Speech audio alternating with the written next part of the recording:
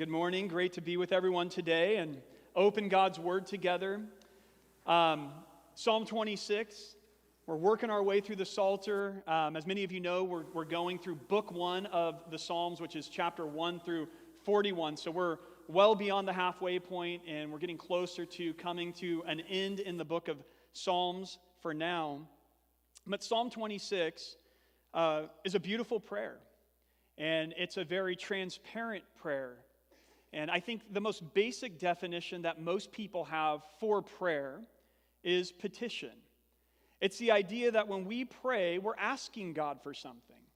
So we're asking the Lord for resources. We're asking the Lord for wisdom. We're asking the Lord to solve a problem or fix something in our life. So we're asking things. We're petitioning the Lord. And certainly that is a big part of our prayer life. But as we've learned together in the first 25 Psalms, there's so much more to prayer.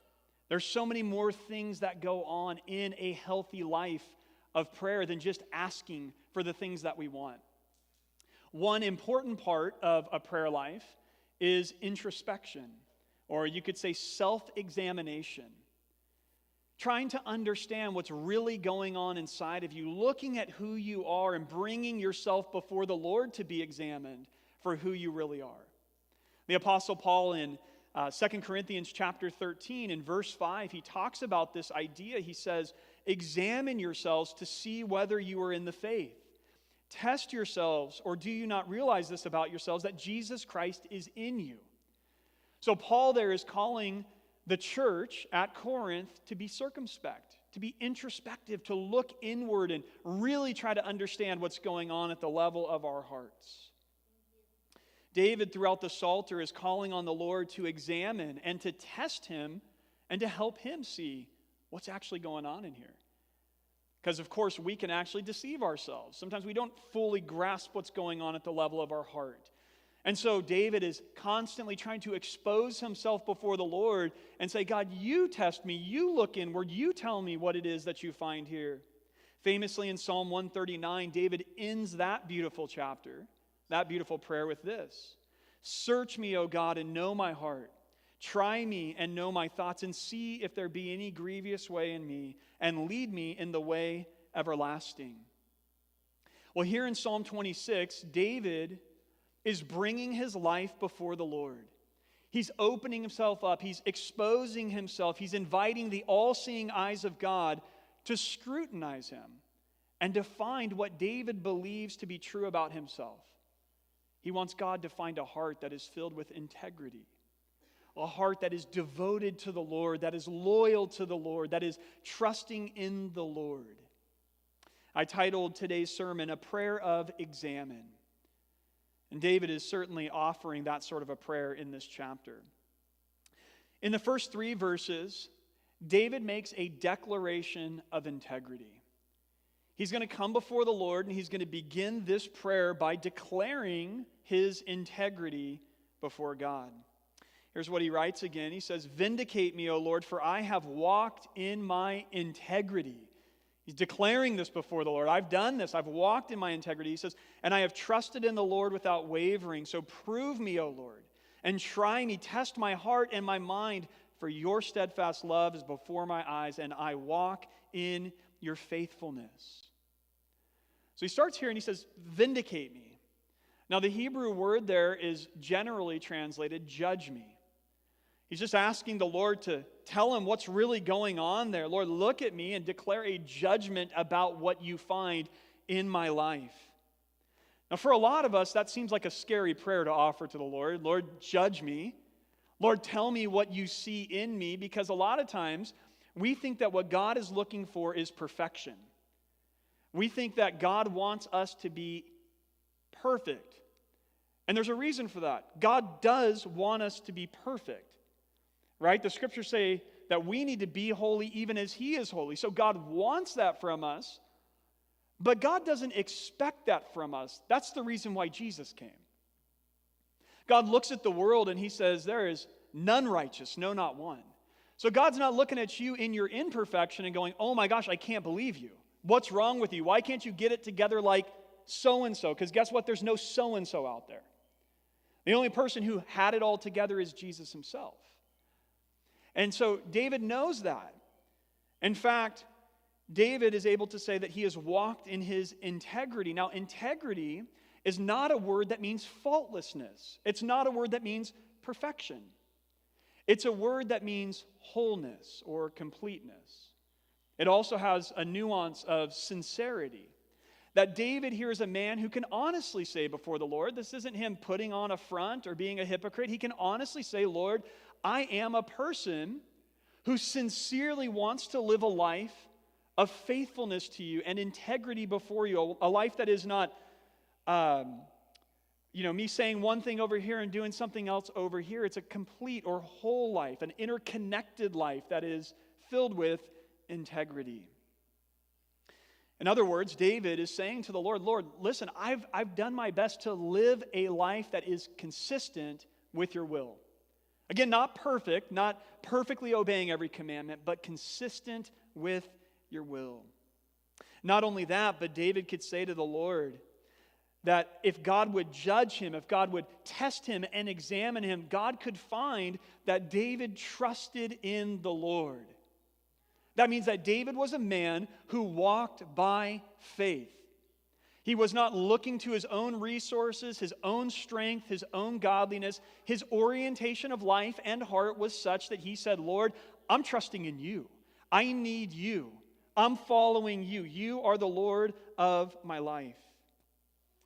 And ultimately, a heart that is pleasing before the Lord is a heart that has these two things.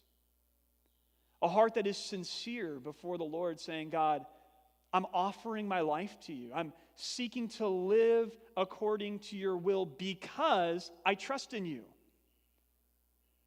The decision to live a life of integrity, the decision to live a life of faithfulness is actually what it looks like to trust in the Lord. It's completely meaningless to say, Lord, I trust in you, but then not follow him. And so what God is looking for in the lives and in the hearts of people is a robust trust, not in ourselves, but a trust in him, which is demonstrated through a life of sincerity and wholeness. In short, a life of integrity. This is how David begins this prayer. Verse 2 was interesting because in verse 2, David uses the language that portrays God as a refiner of metals. That God is this person who is scrutinizing the purity of David's heart and mind to see what he can actually find there. Like a sayer of metals who scrutinizes the degree of perfection in gold or silver or some other precious metal. David's saying, Lord, do that to me. See what you actually find there, Lord. See what's under the surface and what's really going on in my heart. And David's not afraid of this. That's why in verse 3, he's able to say, it's because God's steadfast love is before my eyes, and I walk in your faithfulness. David's eyes are on God's steadfast love, and David's heart is committed to living faithfully before the Lord. Now, both of those expressions, steadfast love and walking in God's faithfulness, are words that are associated with God's covenant. And so essentially David is saying, look, Lord, when you test my heart, when you really see what's going on there, what you are going to find is that it is your love that is on my mind. And it is your covenant that I'm pursuing. I want to just live faithfully before you. So this psalm begins, as I've said, with this declaration of integrity. This is not self-righteousness. This is just David saying, Lord, this is where I'm at. And Lord, look and make sure that what I think is true is actually true in your eyes. But in verses 4 through 8 now, David's going to move from a declaration of integrity to a demonstration of integrity. As David's looking at and examining what's going on in his life, he can find fruit. He can find evidence that that integrity that he believes is there is in fact actually there. And he's going to, in these verses, give 4 different things that he's pointing to that do demonstrate that integrity is what's going on in his heart. And the first thing is this, in verses 4 and 5, David can point to the fact that he avoids the wicked. That he avoids the wicked.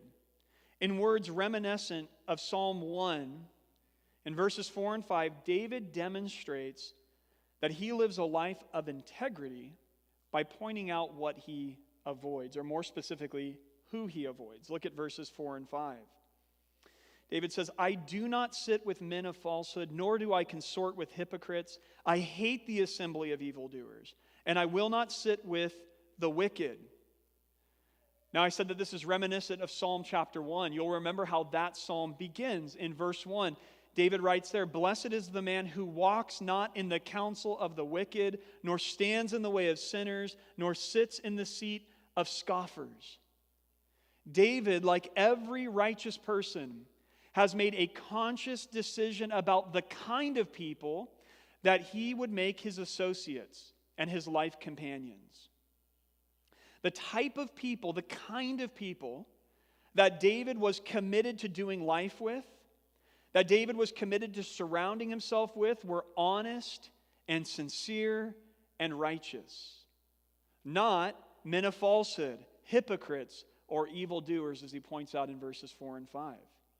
And make no mistake about it, you cannot be a person of integrity and godliness if your crew, if the people that you are doing life with and building a life with are people who lack integrity. Again, not perfect people, but people whose hearts are committed to the Lord and to doing what's right before the Lord. 1 Corinthians 15:33 says it this way, do not be deceived. Bad company ruins good morals. 2 Corinthians 6:14 says it this way, do not be unequally yoked with unbelievers, for what partnership has righteousness with lawlessness? Or what fellowship has light with darkness? The Scriptures constantly call believers to come out from the world and to make our closest companions and the people that we are building our lives with and together with are people who love God and fear God and are pursuing righteousness. Now, of course, we can't overdo this. We're not trying to insulate ourselves entirely from the world and build our own little holier-than-thou club here at the church. That's not the point. We are supposed to have relationships with non-Christians. We're supposed to be kind. We're supposed to be loving. We're supposed to be serving and ministering to non-believers. In fact, Jesus himself was called a friend of sinners. But it's important for us to ask, what does that mean? What does it mean that Jesus was a friend of sinners? It means two things. At the deepest level, it speaks of Jesus' humility and his love. Here's what I mean. Although sinless himself, Jesus condescends to sinful humanity to befriend us. The fact that Jesus is a friend of any human being means that he is a friend of sinners. All of us are sinners. And so, again, Jesus, in his humility and love, condescends at the incarnation, and he comes here to befriend us, which is amazing. But also at the surface level, the idea that Jesus is a friend to sinners, or a friend of sinners, means that Jesus was friendly to all people, saint and sinner alike. Jesus allowed evil people to approach him. Jesus ministered to people that were caught up in all sorts of sin. But in saying that, we need to remember that even though Jesus ministered to people, even though Jesus was kind to everybody, even though Jesus loved people of all different backgrounds, that does not mean that Jesus was in deep, committed, continual relationships with the ungodly. And sometimes people take this idea that Jesus was a friend of sinners to dismiss everything else that the Bible says about who it is that we should make our closest companions and associates in life. And we should just go hang out in all of these places that are evil places or places that are filled with sin, and that's where we should hang out as believers in order to be a light to the world. The Bible doesn't teach that. You can't find a single example in the ministry of Jesus where Jesus was in a deep, committed, ongoing relationship with somebody who just hated Jesus, or who hated God, or who hated the Word of God. Now, Jesus certainly took people who started there and converted them and brought them along to a place of embracing him as a Savior. But Jesus' closest associates, as should ours be, were people who wanted to follow him, who wanted to know the Lord, who sought to live lives that were pleasing to God. And so we should all be asking ourselves as we're circumspect, what circles am I trying to run in? Whose table do I want to sit around? Whose counsel do I want to look to? Whose life do I want to imitate? Whose friendship do I want to deepen? It's an important question for all of us to consider. As we move through the prayer into the next verses, 6 through 8, David is now going to demonstrate his integrity positively. Okay, that was his negative demonstration of it. I don't associate with these people at the most intimate level. But now he's going to demonstrate this positively. And the first thing we see there is that he pursues innocence. He writes in verse 6, I wash my hands in innocence and go around your altar, O Lord. Now, some scholars see Psalm 26 as an entrance liturgy into temple worship. That this would have been a prayer that David used and other Israelites used after him as a prayer to prepare themselves to enter into the temple and worship the Lord. And verses 6 and 12 have a temple, 6 through 12 have a temple setting. But while that's possible, it does not have to be read as something that David is presently doing, verses 6 through 12, that he is presently worshiping in the temple. It could just as easily be read as a contrast to what David talked about in verses 4 and 5. Here's what I mean. Again, in those verses 4 and 5, David essentially says before the Lord, Lord, I am not associating with those people over there. And now what he wants to say in these next verses is, instead, what you see in my life, Lord, is that I want to be in your house, in your presence, with your people. That David's just telling the Lord, again, what's true about his life, where he's at, what he loves, what he's pursuing. Those people over there, according to verses 9 and 10, are bloodthirsty men in whose hands are evil devices. But look at it in verse 6. David says, but for me, I wash my hands in innocence. Again, this is a contrast between these people and David and the righteous. Now, the alternative to washing your hands in innocence would be to have your hands covered in blood. These other men were bloodthirsty. Their hands were filled with evil devices. You'll remember that just before handing Jesus over to be crucified, Pilate, the Roman governor, knowing that the crowd was demanding Jesus' blood, what did he do? He took a basin of water, fresh water, and he dips his hands in it, and he washes his hands in front of them, and then he makes this statement in Matthew 27:24. He said, I am innocent of this man's blood.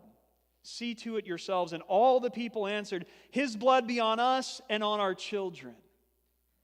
That was a declaration Pilate was trying to make. He was wanting to distance himself from any responsibility in the death of Jesus and say, look, I'm innocent of this. I'm washing my hands in innocence.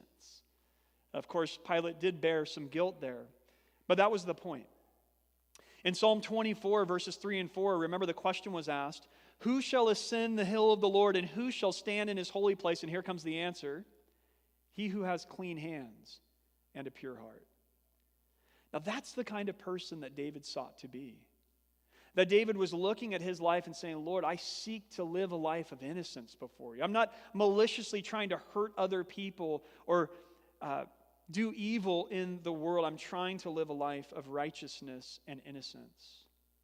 Now the third thing that David could point to, so it was that he avoided the wicked, that he was a man who pursued innocence. And now third, what David could point to was that he delights in forgiveness.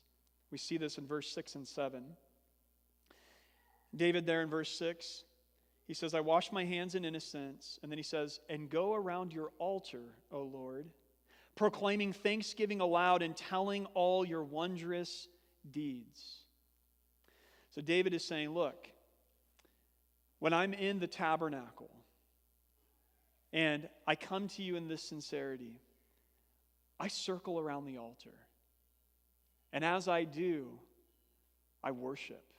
I find my heart stirred to offer thanksgiving and praise and worship. Now remember, the altar is the place where the sacrifice was made for the sins of the people. And David is delighting in that reality as he approaches the altar and he sees a sacrifice that was made for his sins, it evokes worship and praise in his heart. This is where his delight is rooted, in the fact that God had forgiven his sins. And this is such an important thing for us to notice, that the response of worship, the response of praise, the catalyst for delight in David's life was a sacrifice that was made for his sins. Now, the sacrifice has changed between what was offered on the altar for David's sins and what was offered on a more significant altar for our sins. But the way that this works has not changed. As you and I, as Christians today, as we look to the cross where Jesus, the Lamb of God, takes away our sins, where Jesus' arms were stretched out and he was nailed to that cross, and his blood poured out to wash away our sins, as we look to that, it stirs up praise and worship and love in our hearts. This is why it is so important for us as a church to always and forever keep the life, death, and resurrection of Jesus Christ central in all we do. If what we're trying to do to ignite a fire of love and worship in our hearts for God is talk about how, hey, if you come to Jesus, you can have a great marriage, which is true. Or if we try to make the main thing that if you come to Jesus, he can help fix broken relationships in your life, which is true. Or if we talk about if you come to Jesus and there's spiritual power available to you and you can have gifts of the Spirit and all of those things, which is true. If we make any of that the central thing, guess what? Your passion for Jesus will dwindle over time. The only thing powerful enough to maintain and sustain zeal for the Lord and love for the Lord and worship through all of the seasons of your life is looking to the cross of Christ and saying, look at what Jesus has done for me. He bled and he died and my sins are washed away and now I have relationship with God forever.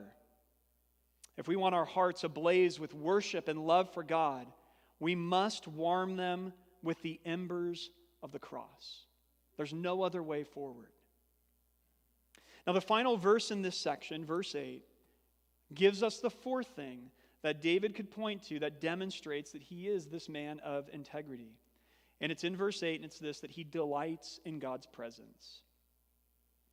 David says, "O Lord, I love the habitation of your house and the place where your glory dwells." This idea that the temple in the Old Testament was where God's glory dwelt communicates a deeper reality that that's where God's presence was located in a unique and powerful way. So David is essentially saying in verse 8 that he loves the temple, he loves the place where God's presence is. David loves God's presence. He delights in God's presence. Remember Psalm 16:11, where David could write there that it's in your presence that David knows is fullness of joy. That was the delight of his heart. I just want to be in your presence. In Psalm 84, David could say, better is one day in your courts than thousands elsewhere. This is where I want to be. This is what enlivens my heart. Now, family, we can never forget that in the New Testament, there is a dramatic shift that takes place in where God's presence dwells. In John 1, verse 14, John famously writes about Jesus, the eternal Word of God, and he says, and the Word became flesh and dwelt among us. That word dwelt is tabernacled among us. It's a direct allusion to the tabernacle in the Old Testament. That the Word now became flesh and dwelt among us, and then it says, and we have seen His glory. This is what David delighted in. Glory as of the only Son from the Father, full of grace and truth. The ancient Israelites, no matter where they lived, they longed to be at the temple. They wanted to be in the place where God's presence was and God's glory was felt. But on this side of the life and ministry of Christ, the way that we can tell if we love God's presence is by asking, do I long to be in Christ? Is the thing that enlivens my heart abiding in Christ, walking with Him, enjoying Him, being in fellowship with Him, being in His presence? As you examine your heart this morning, one of the most important things to ask is, what is it that I love most? What is the thing that I delight in the most in this world? Now, there's nothing wrong with delighting in all of the good gifts that God's given us. In fact, there's something perfectly right about doing that. But the deepest thing that we all have to try to get underneath is, well, what's the thing I actually love the most? What's the thing that I long for the most? Is it Jesus and abiding in Him now, and the hope that one day He will return for me and I will see Him face to face? David, this man of integrity, could say before the Lord, Lord, look into my heart. God, you know that the thing that I love is your presence. Now, verses 9 and 10 might seem a little disconnected from that thought, but they're not. Actually, they're just the other side of the same coin. David is saying, as I just mentioned in verse 8, I love your presence, O Lord. So now he says in 9 and 10, please never sweep my soul away with sinners. Lord, this is what I love the most, your presence. So please don't remove me from your presence. Don't ever, ever let that happen to me. Ryan pointed out that this reminds us once again of Psalm 1. In verse 4 of Psalm 1, we read, the wicked are not so, but are like chaff that the wind drives away. In Psalm 1, David there talked about how it's the righteous who ultimately are known by God and will dwell in God's presence forever, but not the wicked. They're like the chaff, which is sort of the kernel or the shell on wheat. And it's light. And a nice breeze would just carry the chaff away. And David here is saying, don't let my soul be swept away from your presence with sinners, with people who don't love you or regard you or trust you, Lord. Please don't let that happen. Why? Again, because your presence is all that I really want. There's a song, a worship song that says, give me Jesus. Most of you know it. Give me Jesus. Give me Jesus. You can have all this world, but give me Jesus.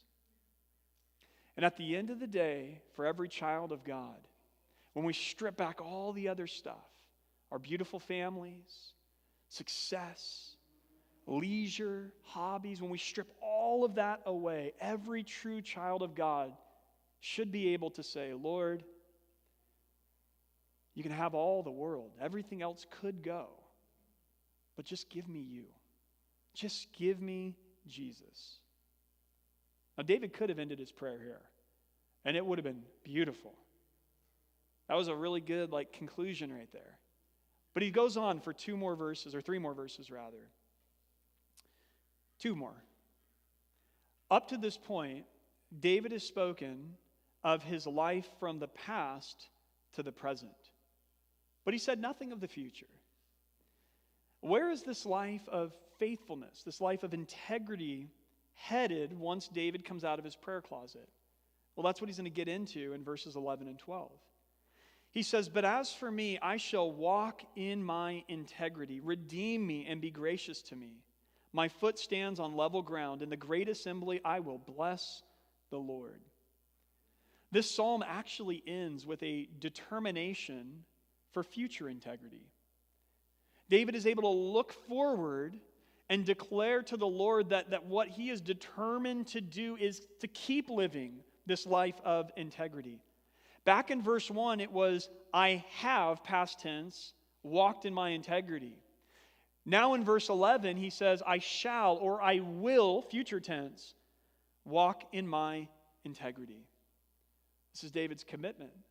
This is David's focus. This is David's belief about where he's going in his life. Now, this can sound to our ears like an unhealthy self-confidence. Lord, I got this.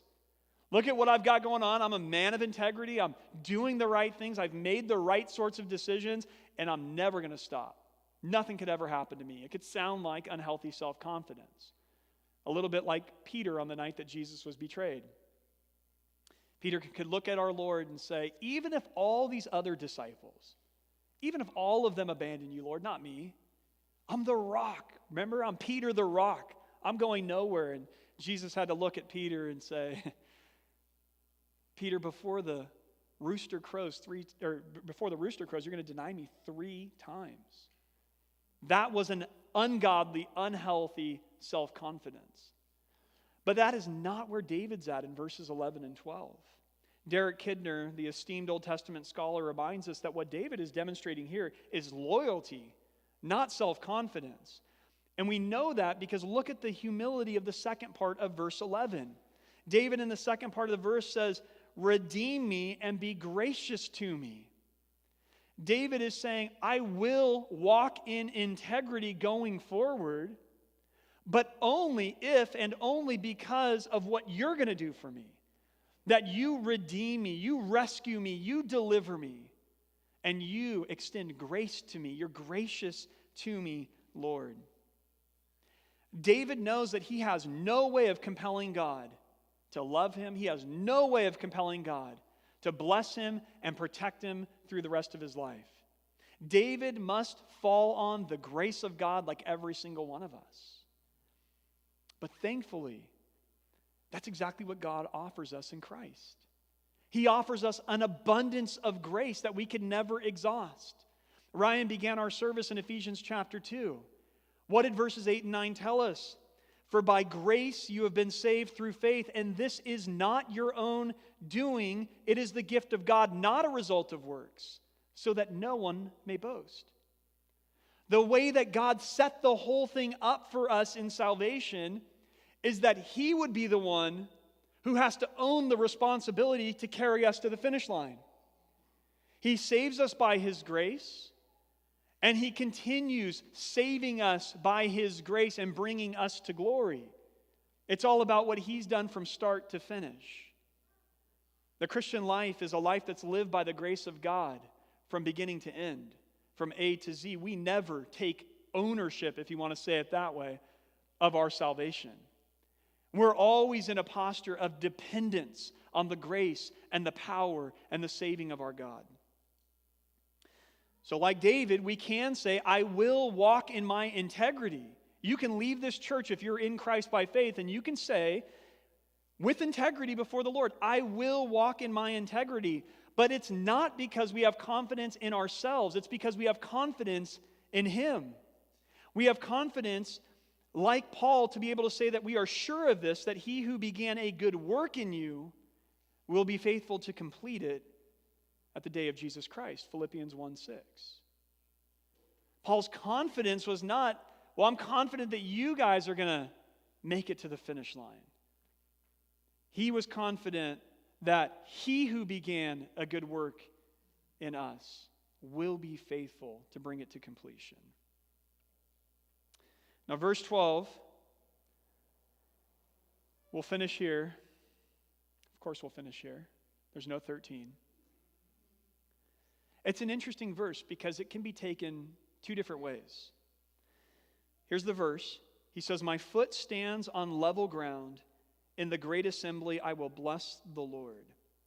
Now, on one hand, it could mean that as David closes his prayer, he sees himself secure. He sees himself standing on level ground. And this could be true, especially in light of verse 1.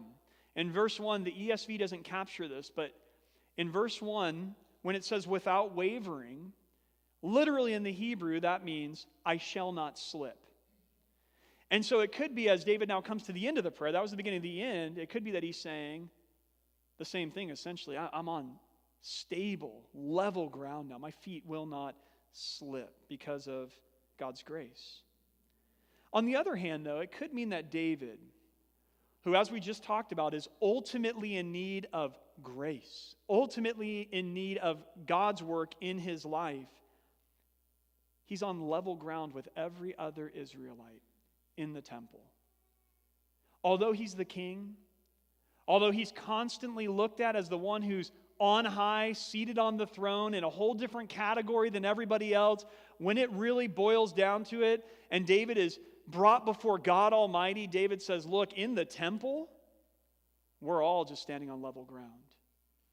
There's no pecking order. There's no hierarchy. We all come by grace through faith. Of course, it's been well said for many centuries that the ground is level at the foot of the cross. That when we are in Christ, again, there is no pecking order. There is no VIP suite that some people get ushered off into. When it comes to the kingdom of God, we are all children. We're all sons and daughters and therefore brothers through faith in Jesus Christ. I like to think that maybe verse 12 means both. Because both of those things are true. And both of those things are beautiful gospel reflections. That because of our faith in Christ and because of God's grace toward us, we are stable. We will make it to the finish line. But also that because it's always about the grace of God, we are all on level footing before God. That every single one of us are coming through the exact same doorway. And it's a doorway where we're invited by grace to put our faith in Christ, the one who lived to be our righteousness and the one who died for our forgiveness and the one who rose again to give us eternal life. Well, regardless of what verse 12 means, in this great assembly, the assembly of the righteous, the assembly of the ones who truly fear God and live by faith in Him, David is choosing to bless the Lord. David rises from this prayer with a commitment to living a life of integrity, depending on God's grace, and worshiping God with the community of the faithful. And what a great picture of what the Christian life should be. It's not that complicated. It's a life that says, Lord, I'm trusting in you. I'm committed to living in sincerity and integrity.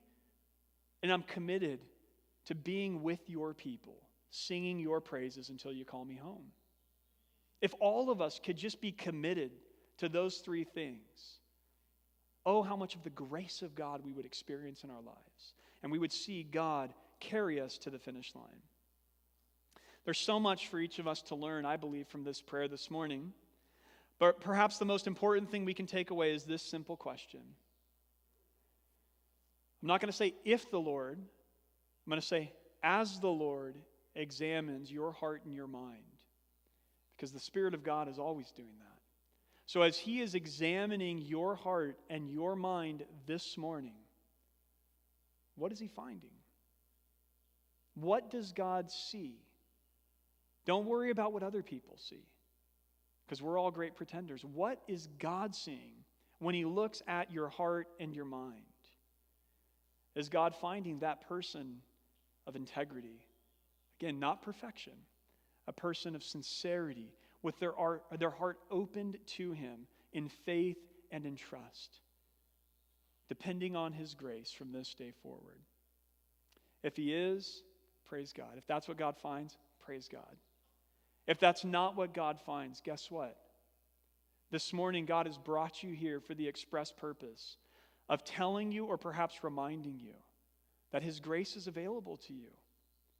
You don't have to measure up. You don't have to fix yourself. You don't have to do anything but come like David. Just come sincerely today, dependent on Him, saying, Lord, I've got nothing to bring. I have no demand I can make on you for acceptance or love or grace, but I trust that you offer it to me today in Christ. And if that's how you walk out of this church today, with that being what's in your heart, guess what? You have God's forgiveness, you have God's love, and you have the hope that He'll never, ever leave you or forsake you. Let's pray.